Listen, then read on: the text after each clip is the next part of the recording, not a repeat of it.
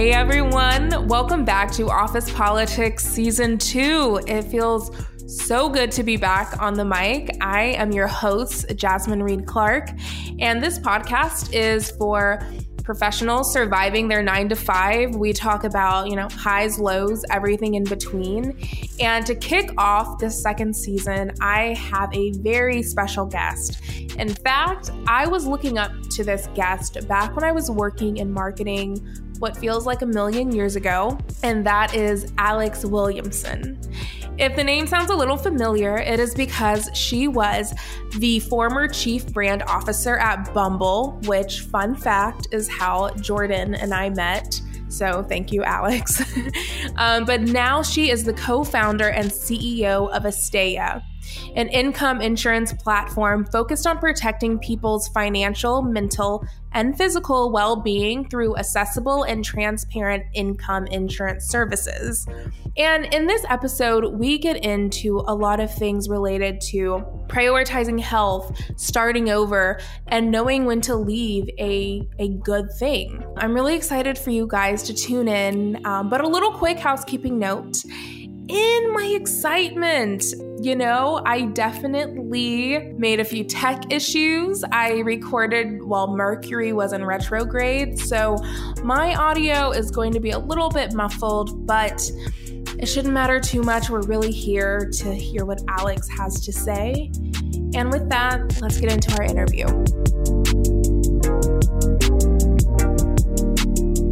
Alex, thank you so much for being on the show today.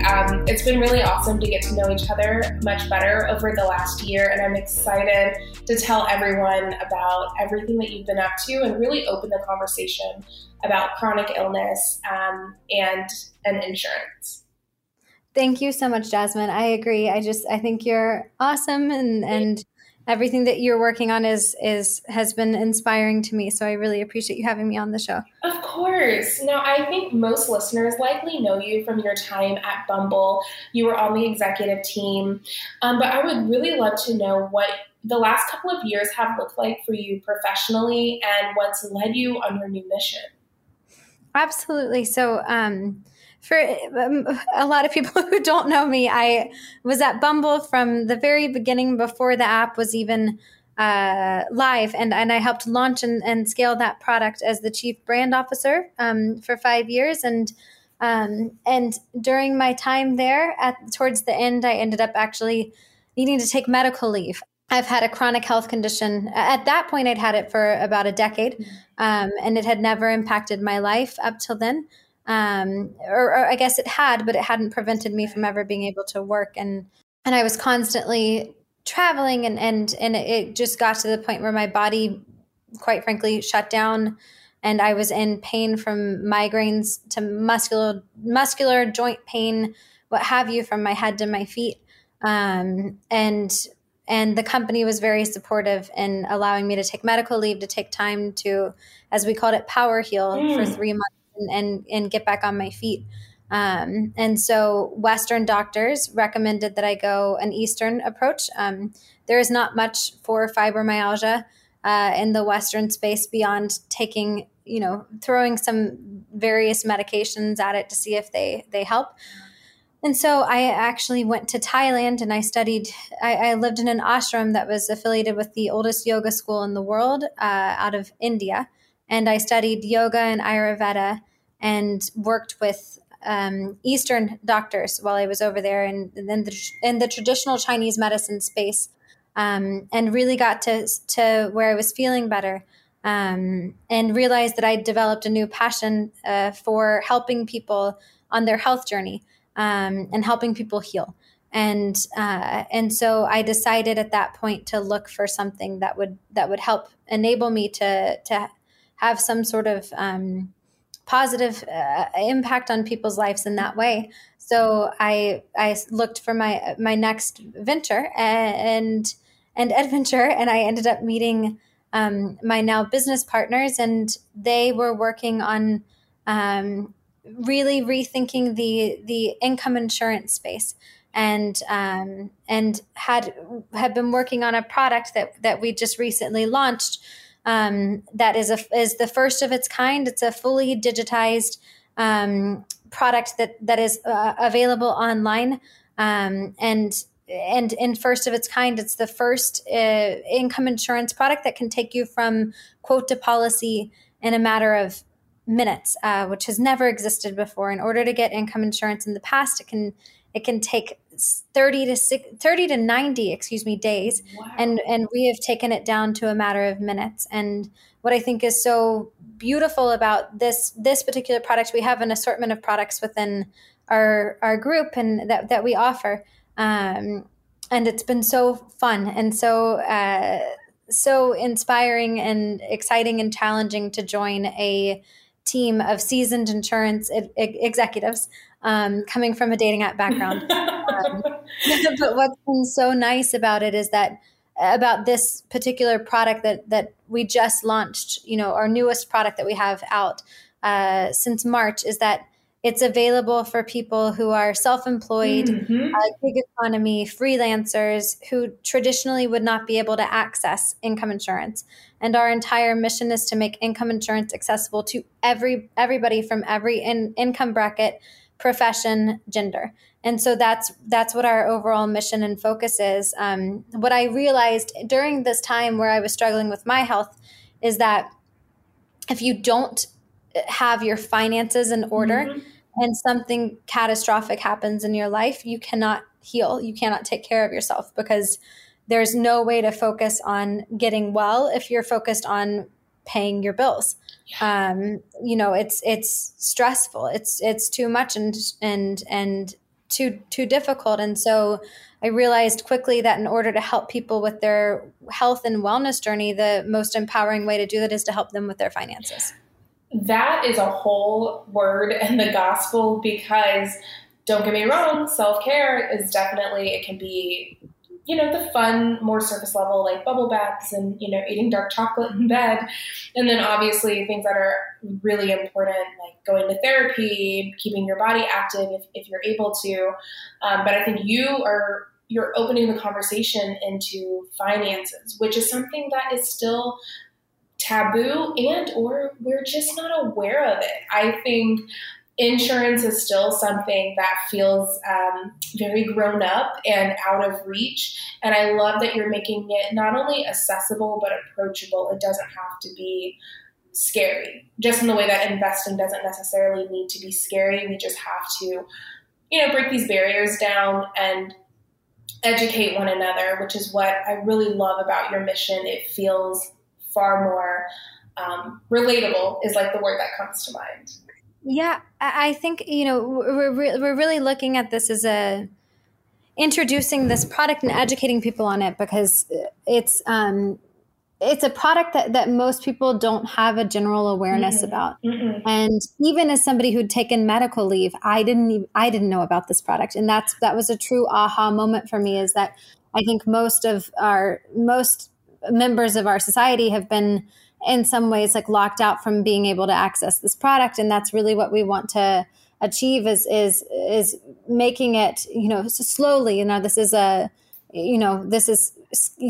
long-term, mission, because we are disrupting an seasoned space, if you will, in order to help people gain access to it. And I think I think it's really important. Without this product, I realized when I learned about it, to me, I was thinking it's the most important insurance product, in my opinion, on the market, because without this product, you're not able to pay for any of your other products. So say something happens, catastrophically to your health, you can't pay for car insurance, you can't pay for health insurance, you can't pay for you're unable to pay for any of the other insurance policies without this. Absolutely. It really hits home, particularly in my life right now. I'm actually seeing a specialist later on. I have some gastric issues, but lately the pain has just been more persistent, a lot stronger.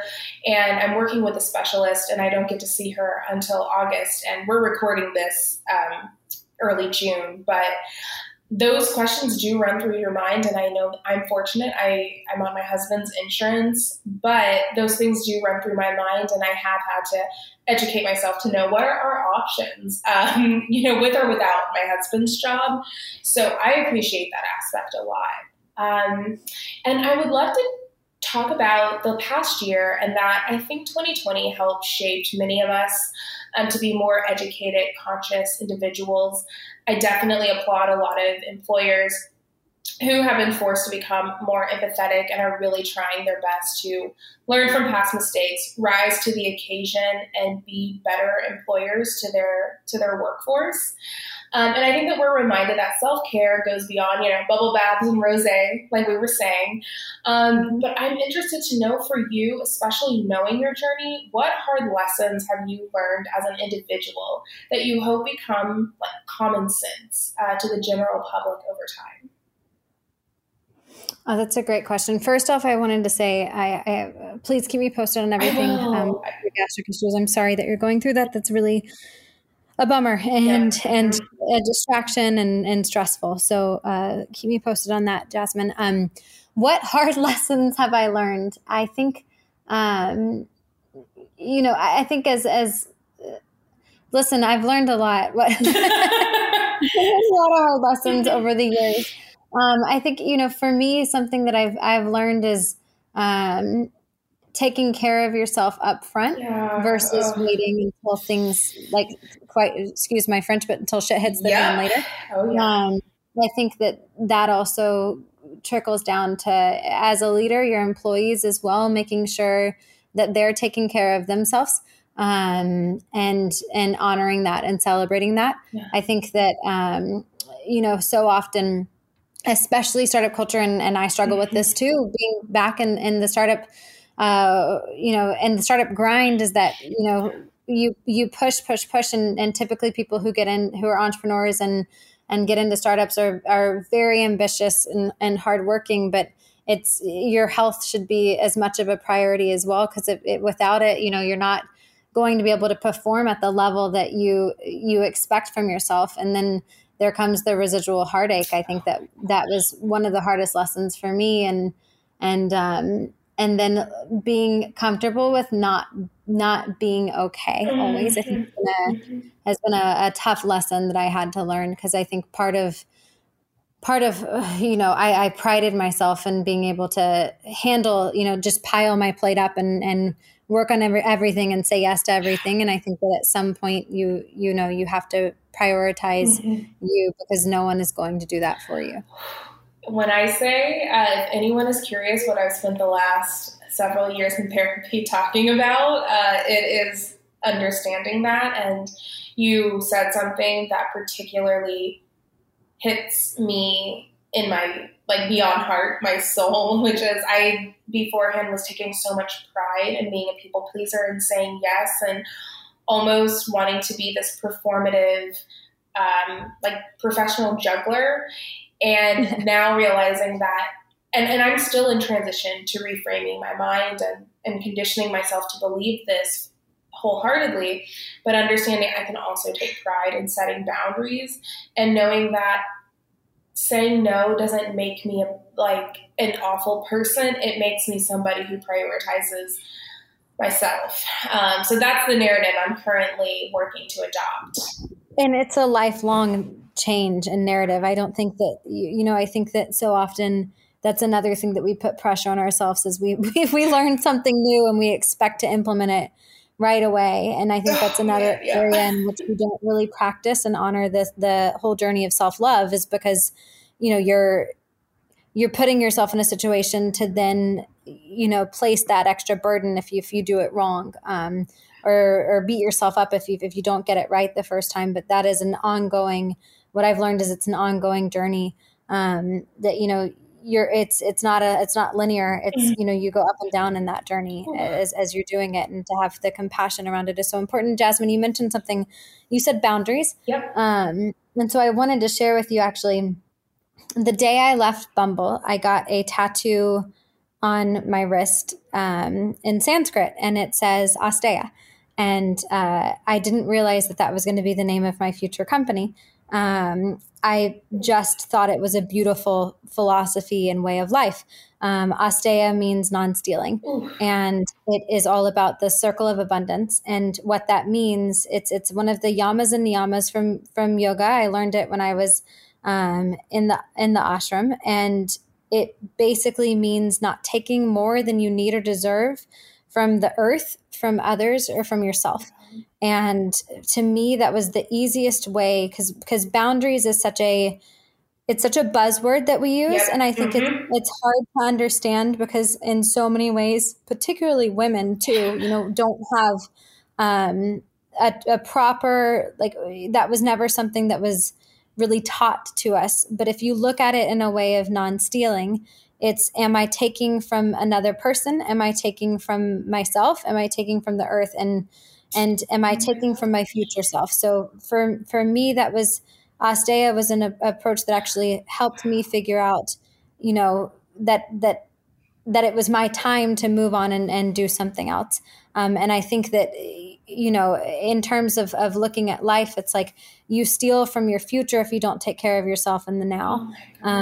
You steal from other people at work. And this is why we named the company Asteya, is because I think it's a beautiful way. And my co-founders agree that it's a beautiful way to run a company from the top down. So if you micromanage, if you take credit for somebody else's work, if you cut somebody off in a business meeting, whatever it is, all of these things are stealing from somebody else and their opportunity or their space, to own the floor or own their accomplishments.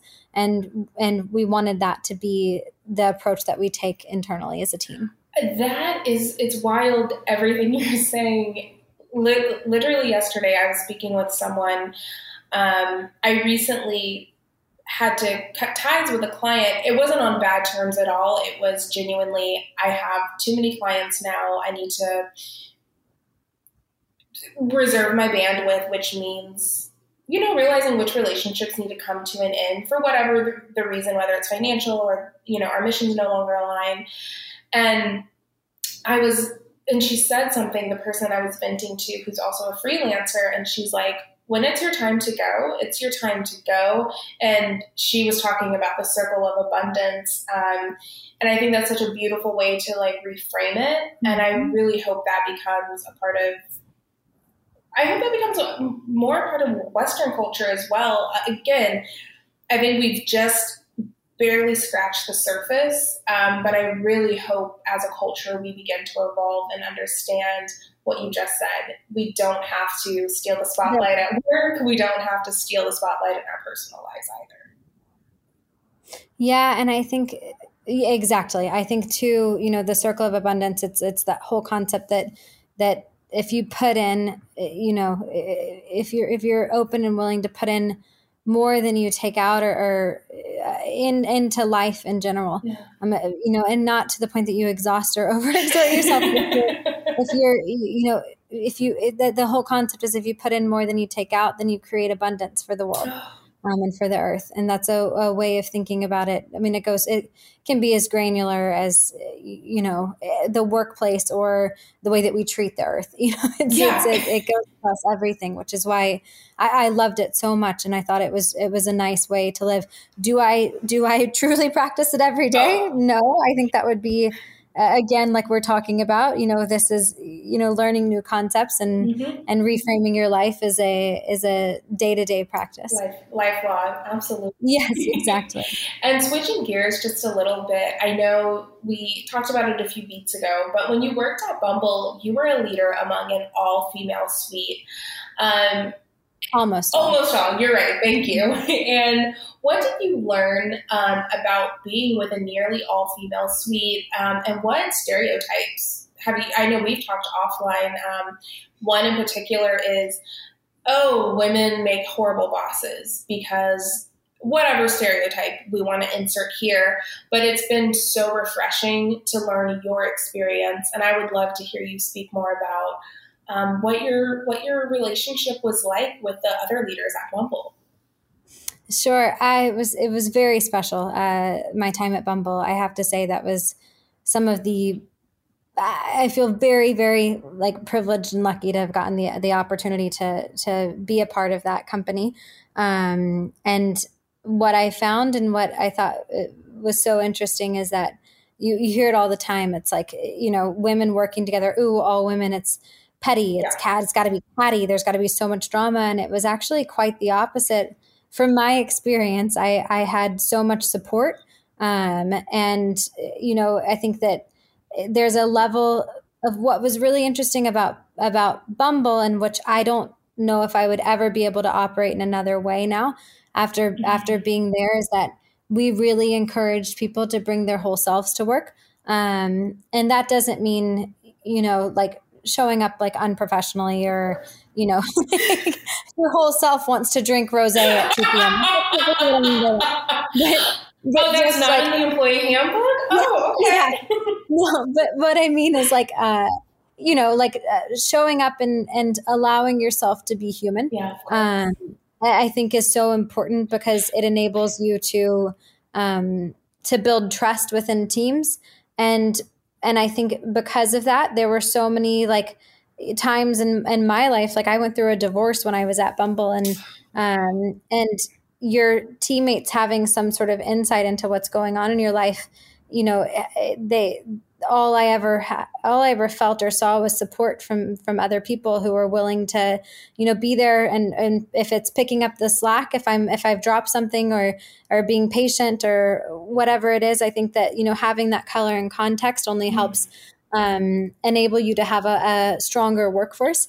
And there are obviously lines that you don't cross, but I think because we were also a dating app, like we encourage people to bring, like to have those stories be part of what our ethos was. But then you look at Asteya, and it's similar, like your health journey. We're all very open about our health journeys, because that really does help us like further educate us on what we're doing. And what if something's happening to one of us, it could happen to one of our customers, and looking at things in that way. Like even for me, I think I've kind of dovetailed out of the conversation around women leaders, but for me, we sell products that are for people who have pre-existing conditions and chronic conditions, but a lot of income insurance products don't. And so one of my personal, some of ours do cover pre-existing. I just want to make that clear. But one of my personal goals now is to provide richer benefits down the line. And this is a personal mission. So, it's not something that happens overnight when you're going into a very, decades old like industry, is to provide better benefits and access to benefits for people who do have chronic health conditions. And so, it's looking at every, having the background of my own health journey helps, sort of paint the picture of how to look at and approach something differently. And I think that if you're too concerned with being buttoned up in an office space in a structure like that, then you can't really navigate the nuances and come up with ways to creatively reimagine industries. And I think and talking back to women leaders as well, I think it's funny when Jasmine, when I got into insurance, I got a lot of feedback from people that were like, wow, I just didn't see that being your next move. I thought you would go into fashion or something, like just kind of, picking what I guess would be like stereotypical roles that women would move into next. And I would just like take this moment to encourage like women, like you can learn new skills, you can learn new industries. And there so many of these industries, especially in the financial world, I typically would have probably stayed away from. But I saw a need for a product like this. And in being in it, there's so much creativity that that can be brought to the table from people who think outside of the box, inside the box. And so I think that, they're just encouraging people not to rule themselves out of being a part of something different before they even get the chance to try. That is such an important PSA. I love that you shared that, because I've done it myself, but I think almost everyone listening can think of a job that they either were in or didn't take because it didn't seem glamorous or it didn't fit what their idea of a dream job would look like. But the fact of what you said, you can bring creativity to this role, into something like the insurance industry or I worked at Open Door, where similar, they really wanted to be, you can get a quote and sell your house, within seconds, or, things have changed over the years. But I never thought I would work in real estate for 3 years. And granted, I was on the HR side of things, but it was like, we were always just it was like adult Tetris. Like, how can we make this more accessible, creative? There's a certain part of your brain that you get to tap into. So I love that you shared that. You don't have to only work in fashion or something else to really be challenged at work or feel creatively fulfilled. Yeah, I think it is. It's so fun to get into different industries, and there's so many ways to be creative. And I think that, there's creativity is often, we look at it exactly like you're saying, like the glamorous, like approaches to creativity, but creativity is really being able to think differently and apply that into whatever role you're in. So if you're working at a company that, or working for something that doesn't feel as as like Instagrammable, I guess, yes. Way to say that.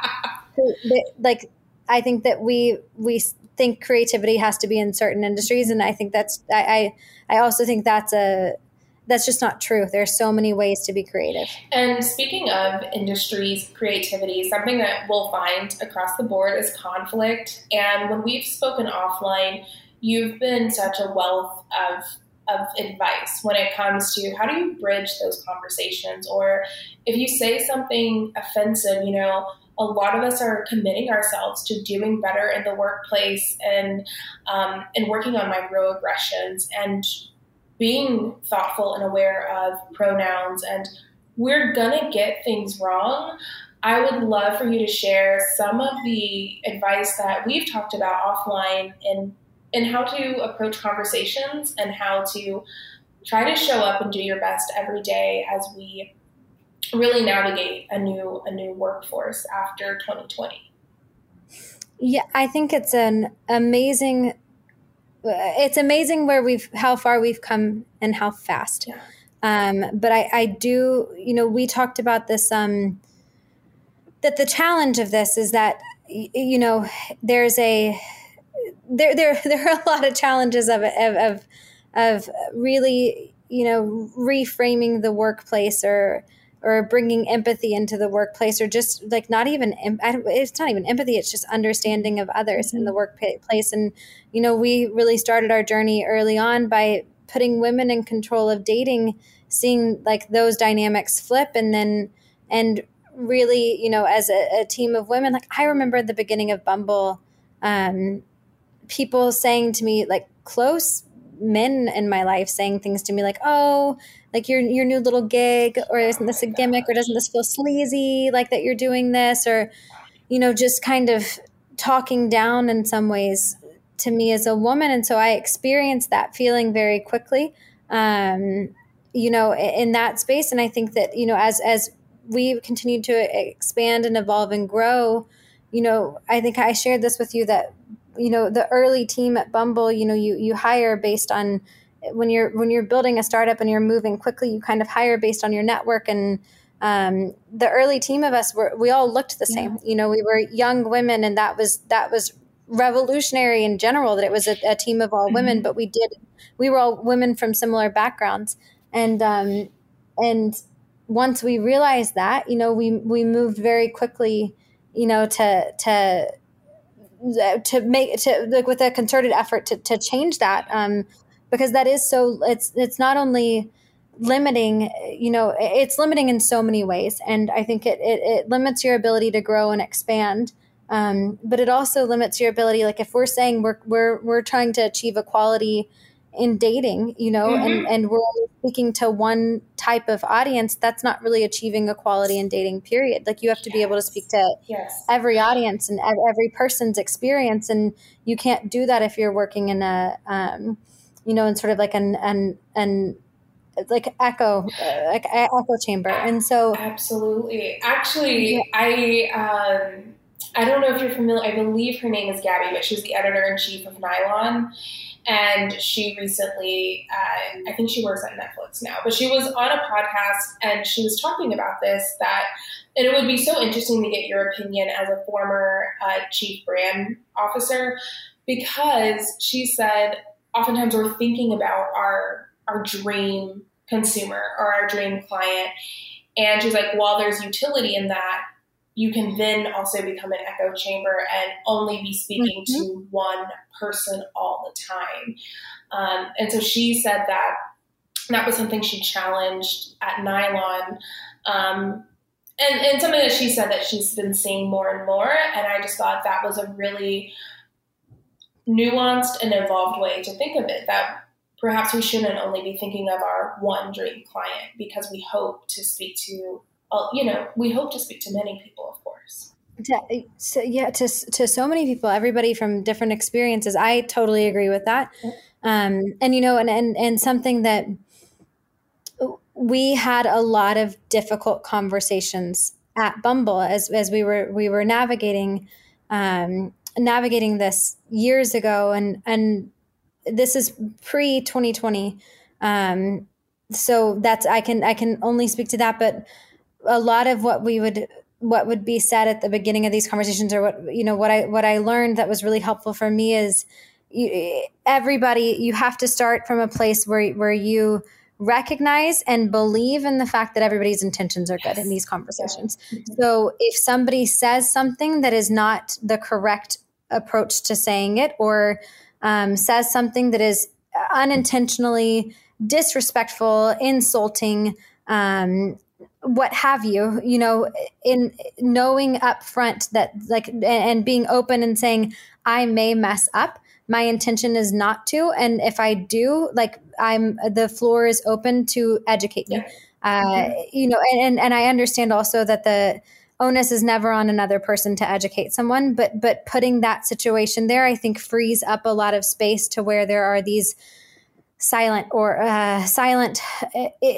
feelings of insult or microaggressions or, what have you, that people don't catch and don't check, but creating a space where people feel like they can check somebody out of compassion and out of a real understanding that the other person's intentions were good, puts you in a space where you can move through and learn quickly.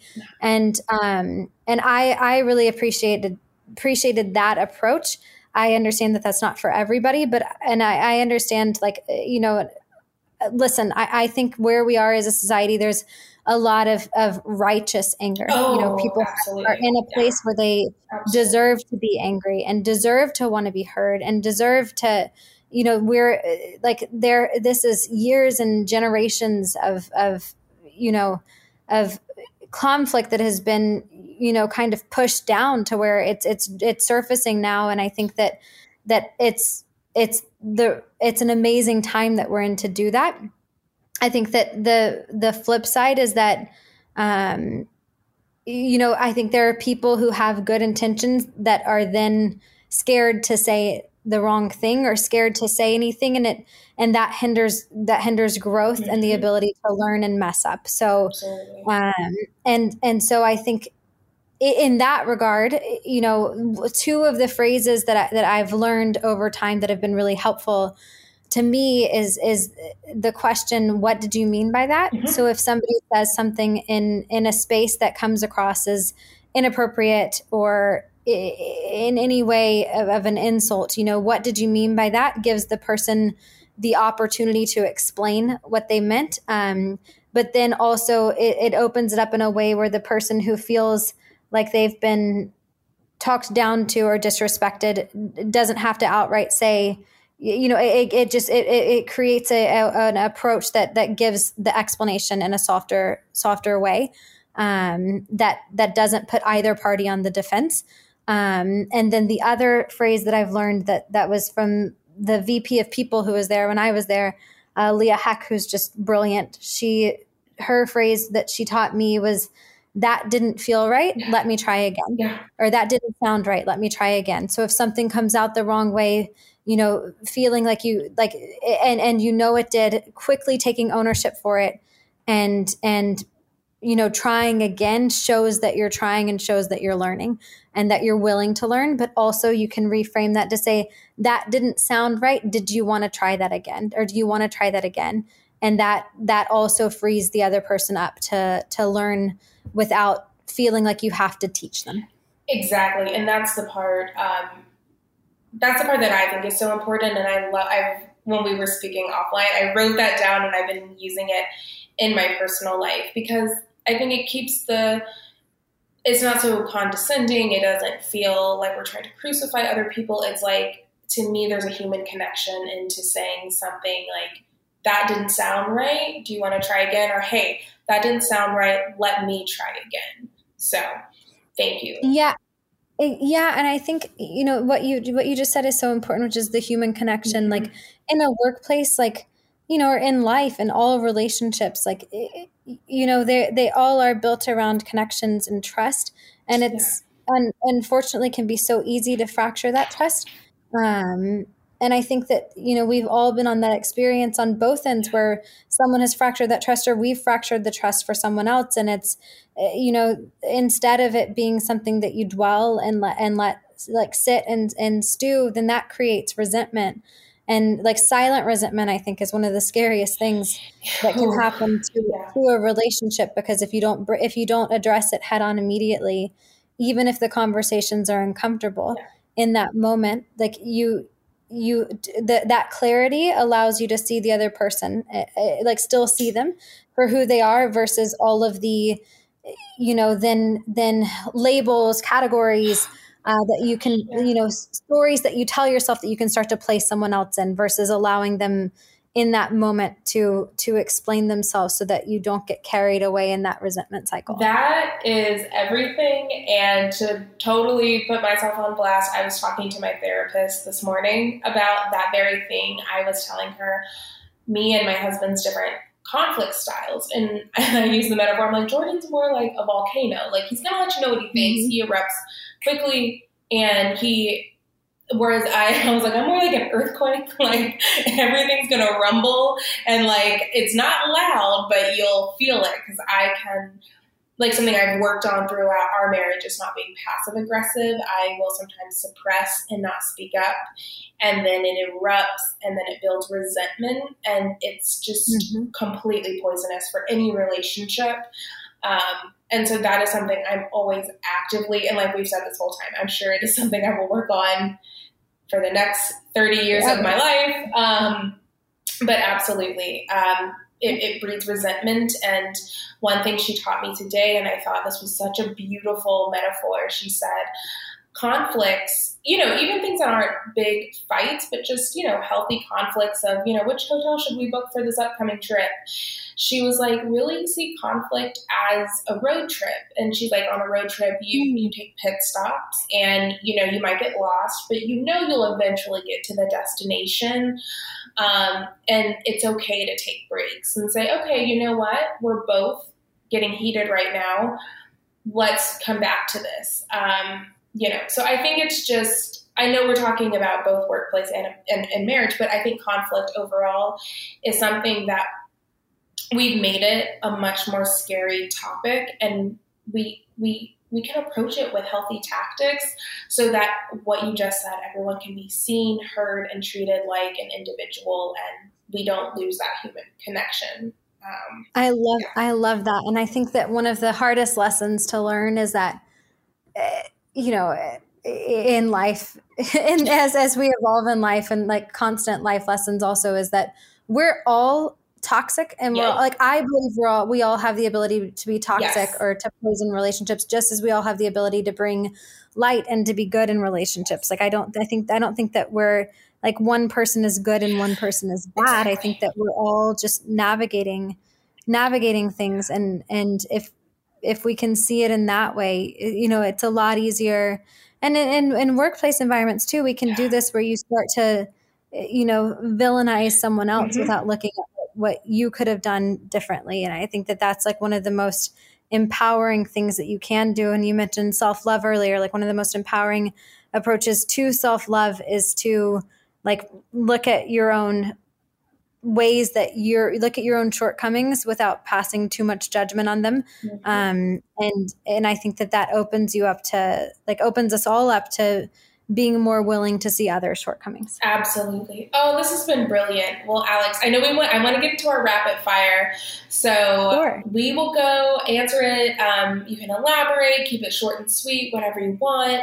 But we have 5 questions. So when was a time, either professional or personal, that you realized the right thing and the hard thing were the same? Oh, gosh. Rapid fire questions. Let's see. Right thing and the wrong thing. Right thing and the hard thing were the same. Admitting that I was in an insane amount of pain, and realizing that I wasn't okay, and having to share that widely with a team, and take steps to take care of that, and realize that that in not doing that, I was not going to be the leader that I wanted to be if I didn't start taking care of my health. And, and something that I think, going back to the previous question, we are, when you're everybody, like I was saying, everybody can bring poison into a workplace, or, I think when we get stressed too, there's a lot of, like, there are behavioral shifts that take place in people and employees that, they don't intend to do, but happen. And so there's has to be grace with that, but I had to have grace with myself. That's a kind of a side topic that I just kind of brought in there in a rapid fire sort of way. No, that's perfect. But I think that, that was just something following up on that previous question. I think that, there's just like having a lot of grace for people, but also having grace for yourself. I think that for me, being able to admit that I wasn't okay was like a huge blow to the ego, because I had built myself up to felt like I seemed okay, and felt like I, had this image that I was able to carry everything and like the weight of the world, and not being able to do so was really, it was almost humiliating in a lot of ways. And that was the right move to make, to take care of my health, and to admit that. Absolutely. That I was in pain, because I think that, it was almost like realizing that I was not physically well was almost like taking off a mask. And in a way I'd been hiding that from not only other people, but from myself, like not admitting it to myself. And I think that was one of the hardest things, was to admit, not only to broadly, but also to me. Absolutely, man. And then what are your favorite ways to celebrate big and small wins? I would say giving like praise and recognition where it's due, so making sure that people within a team feel like they are getting, the accolades that for what they've done. I think that's one of the easiest ways to celebrate big and small wins. Pre-COVID, there were a lot of easy ways to celebrate big wins, but I think that, using them to propel yourself forward. I think that one of the most important things is to never get too carried away in a big win or a big fail. Or a small win or a small fail. Allow yourself to enjoy them, but not focus too much on them, because I think that it's easy as you're building something, if you sit and dwell too much on either, then you don't stay on the like straight and narrow path to a lot of times to success. Absolutely. That's brilliant. What is the one thing about wealth management and or business that few people know, but you wish everyone knew? Income insurance. Yes. Without hesitation, to me, that knowing that there is something that safeguards your finances in the event of an illness or an accident, and having that as an option, to me is something that I wish more people knew about. I think, as I've spoken to financial advisors, they say that that's something that they wish that people had more awareness of. And that's really what we're trying. That's our whole goal is to bring that awareness there, because I think that in terms of importance, finding ways to safeguard your future and your financial future is, there are options out there, and this is one of them that I wish more people knew of. 1,000%. In fact, I would have been shocked if you had said anything else. And then please complete this sentence. The best way to handle a toxic work environment is to blank.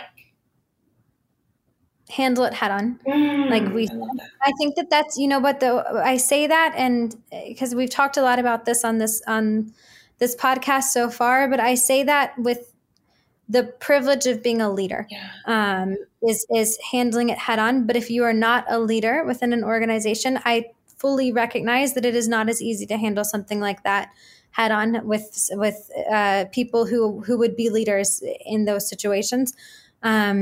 So I would say making the effort to diagnose the problem and find the solution versus, talking about it, overcomplicating it, and blowing it up, inflating it in your head. And then, as a leader, it's your responsibility to solve the problem. As somebody who's working in a company, I think if you cannot figure out how to fix it, how to solve it, and you try, I think the easiest way, honestly, is to find something different that works better for you. I love that answer. And I'm just, thank you for acknowledging that when there's a different power dynamic with different roles at companies. And I love that you gave an answer for different levels. And then the very final question is, where can everyone keep up with you? And where can everyone check out more of your work? Sure. So the way that you can check out Astea and our products, and keep in mind, we have one product now that's fully digital online. We have more to come, and that's at www.astea.world. You can see my passion and my baby there. And then to keep up with Astea, we're very active on LinkedIn. And also Astea I'm not very active on LinkedIn, but Astea is terrible. I've got to get better at LinkedIn. And on Instagram at astea.world. And then if you want to say hi to me or follow along with what I'm doing, it's my last name on Instagram, and that's at Williamson. Perfect. Oh, Alex, thank you so much. I know you're incredibly busy, and I really appreciate just your raw vulnerability, your candor, and I just really thank you for all the work that you're doing. And with that, guys, go check out Alex, and until next time, I will talk to you later.